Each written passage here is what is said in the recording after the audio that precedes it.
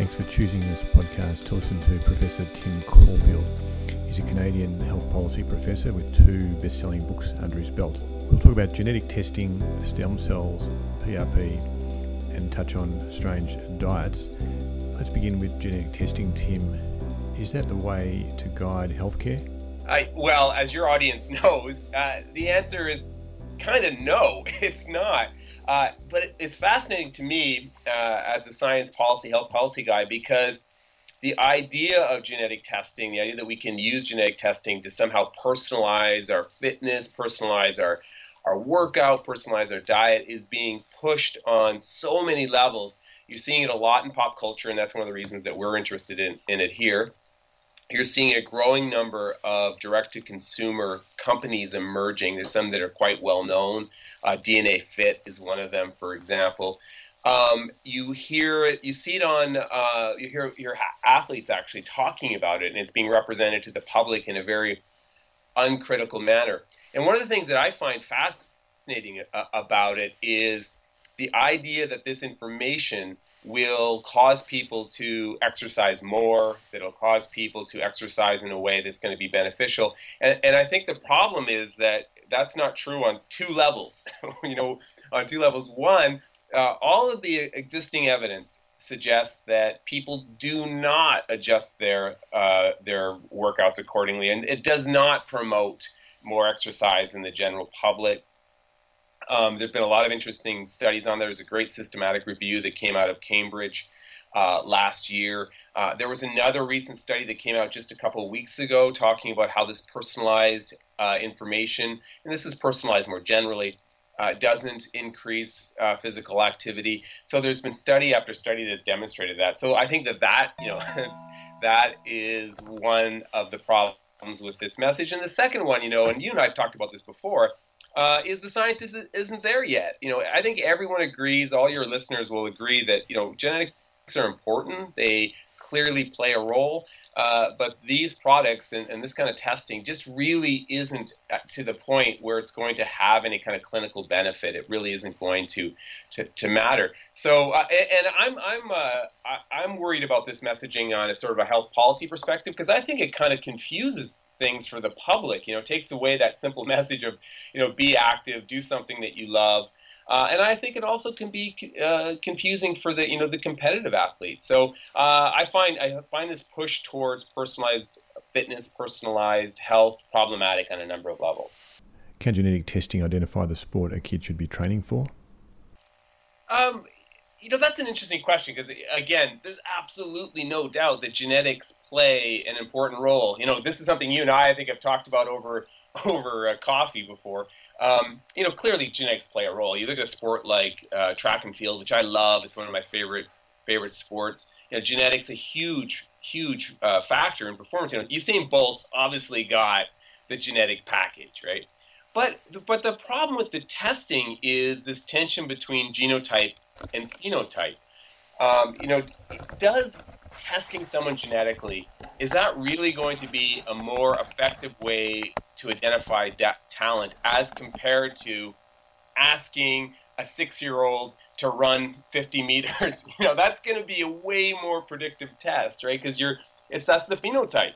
If you want to know how fast a kid is, have a kid run. And I don't think we are going to, at least in the near future, be able to use genetic information to give you anything more powerful than that. Have them do a standing long jump, have them do those kinds of performance-related tests. It's going to be way more predictive. And as you know, and as all your listeners know, these are really complex human traits, and it's going to be very, very difficult to develop a genetic test that's going to, give us, I think, meaningful information. And I know you're a fan of David Epstein's book, The Sports Gene, and we'll alert the listener to that as well. But while we're on new science, what about stem cells in sports medicine?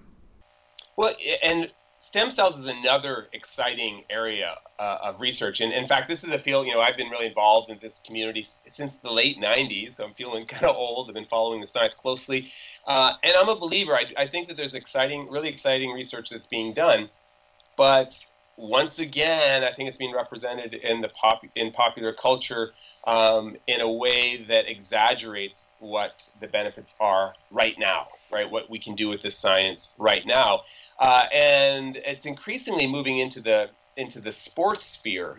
Again, you see a lot of representations. We've actually studied this here. A lot of representations in popular culture of well-known athletes getting stem cell therapies, allegedly getting stem cell therapies for sports injuries. And one of the reasons I think this is really important for this community is when it's portrayed in the context of sports, when stem cells are portrayed in the context of sports, it's almost always portrayed in an uncritical manner. So you'll have Nadal, the tennis player, getting stem cell therapies on his back, and it's reported everywhere in an uncritical manner as if it's efficacious. You have, lots of NFL players allegedly getting stem cell treatments, and it's always presented as cutting edge, etc. So we find it problematic here at the Health Law Institute because we think this really drives the market for these unproven therapies. And so I think that the science-informed community, many of your listeners, can play a big role in, getting the message out about what the science really says. And what the science says is this is exciting research, but right now it's still research, and most of this stuff isn't ready for prime time. Would you say PRP, platelet-rich plasma, is in a similar category? Yeah, and PRP is another fascinating example. It's closely related to stem cell. I don't know if you've noticed this. They're often it'll be a PRP therapy, and the website or the marketing material will always throw in the phrase stem cells just to make it sound like it's a little bit sexier product. But PRP, again, as the data on whether it's effective or not for sports injury is very thin. Again, evolving.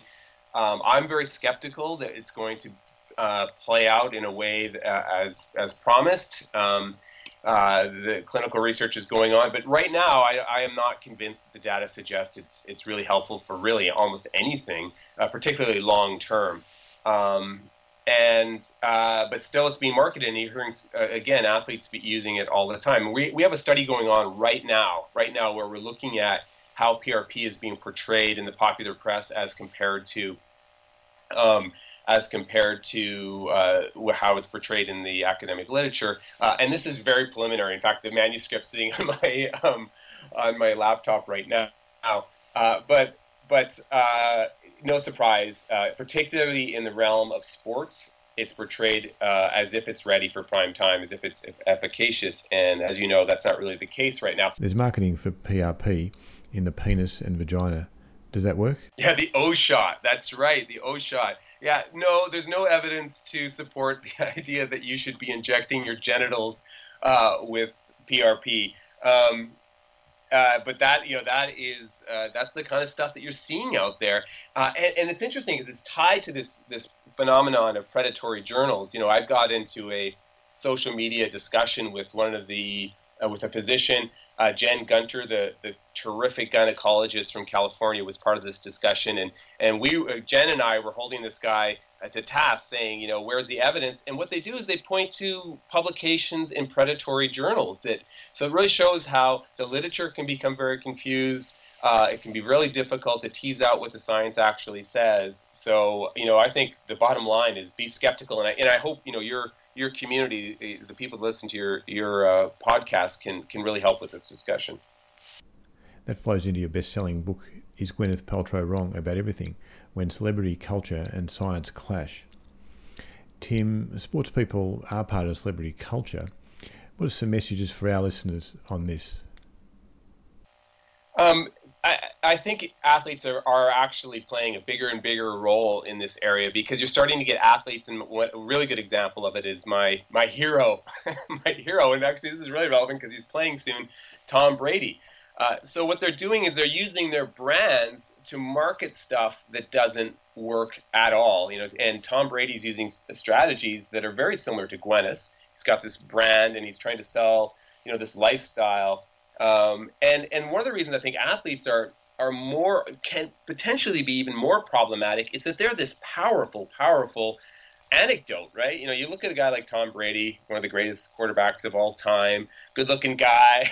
Looks like he's got it made. So when he tells you that this is all because I eat this ridiculous, unproven diet and use these ridiculous, unproven fitness strategies, people tend to listen, right? And that kind of powerful anecdote can outweigh what the data tells us. And as you know, there's research that says that that's exactly what happens. A really powerful anecdote, a really powerful narrative, like the Tom Brady story, is going to outweigh a systematic review in the Cochrane systematic review that tells us that this alkaline diet, which is the kind of diet that Brady pushes, it has no evidence to support it. So I think that there's absolutely no doubt that celebrity culture has an impact on how people think about health and the kind of strategies they adopt. And unfortunately, it's really difficult to change people's mind with evidence alone. And one really good example, it's a Gwyneth example, is her recent, this is over the past couple of weeks, she's been pushing this idea that women should put jade eggs in their vagina as a way of detoxifying their body and all these other alleged health benefits. So jade eggs in the vagina. And it was fascinating because she made that recommendation, and within days, there was a wonderful pushback in the popular press, in the Washington Post, and Jen Gunter, again, you mentioned her, had a great op-ed saying how ridiculous this is. But despite all that pushback in the popular press, those eggs sold out, right? So it is kind of depressing, but I like to believe that science will eventually win. So we all need to speak up. We all need to say, be part of the conversation and really point out what the evidence says. As we come to a close, I know you have 6 key, fairly simple messages. Yeah, and I know that all of your listeners know these 6 things, and it's a point I often make, as you know. One of the horrible things about popular culture is it confuses the message. It makes it sound like being healthy and trying to have a healthy lifestyle is complicated, and it's not, right? It's not. It's you don't smoke. You get exercise, real exercise. You live an active lifestyle. You eat real food. There's no magic there, right? You try to maintain a healthy weight. Weight maintenance. You take preventative strategies. You wear a seatbelt. You get vaccinated, and you sleep. That's really it. That's really it. Yes, you should have great relationships. You should love somebody, but there is no magic, no matter how badly celebrity culture wants to think that there is. Let's leave it there, and thanks so much for chatting, Tim. I'd love to get you back in the future. Thanks so much. Really, really appreciate the opportunity. That was Professor Tim Caulfield from the University of Alberta. His 2 best-selling great reads, really, are The Cure for Everything and Is Gwyneth Paltrow Wrong About Everything? I hope you get a chance to implement those 6 principles, and I appreciate your choosing this BJSM podcast.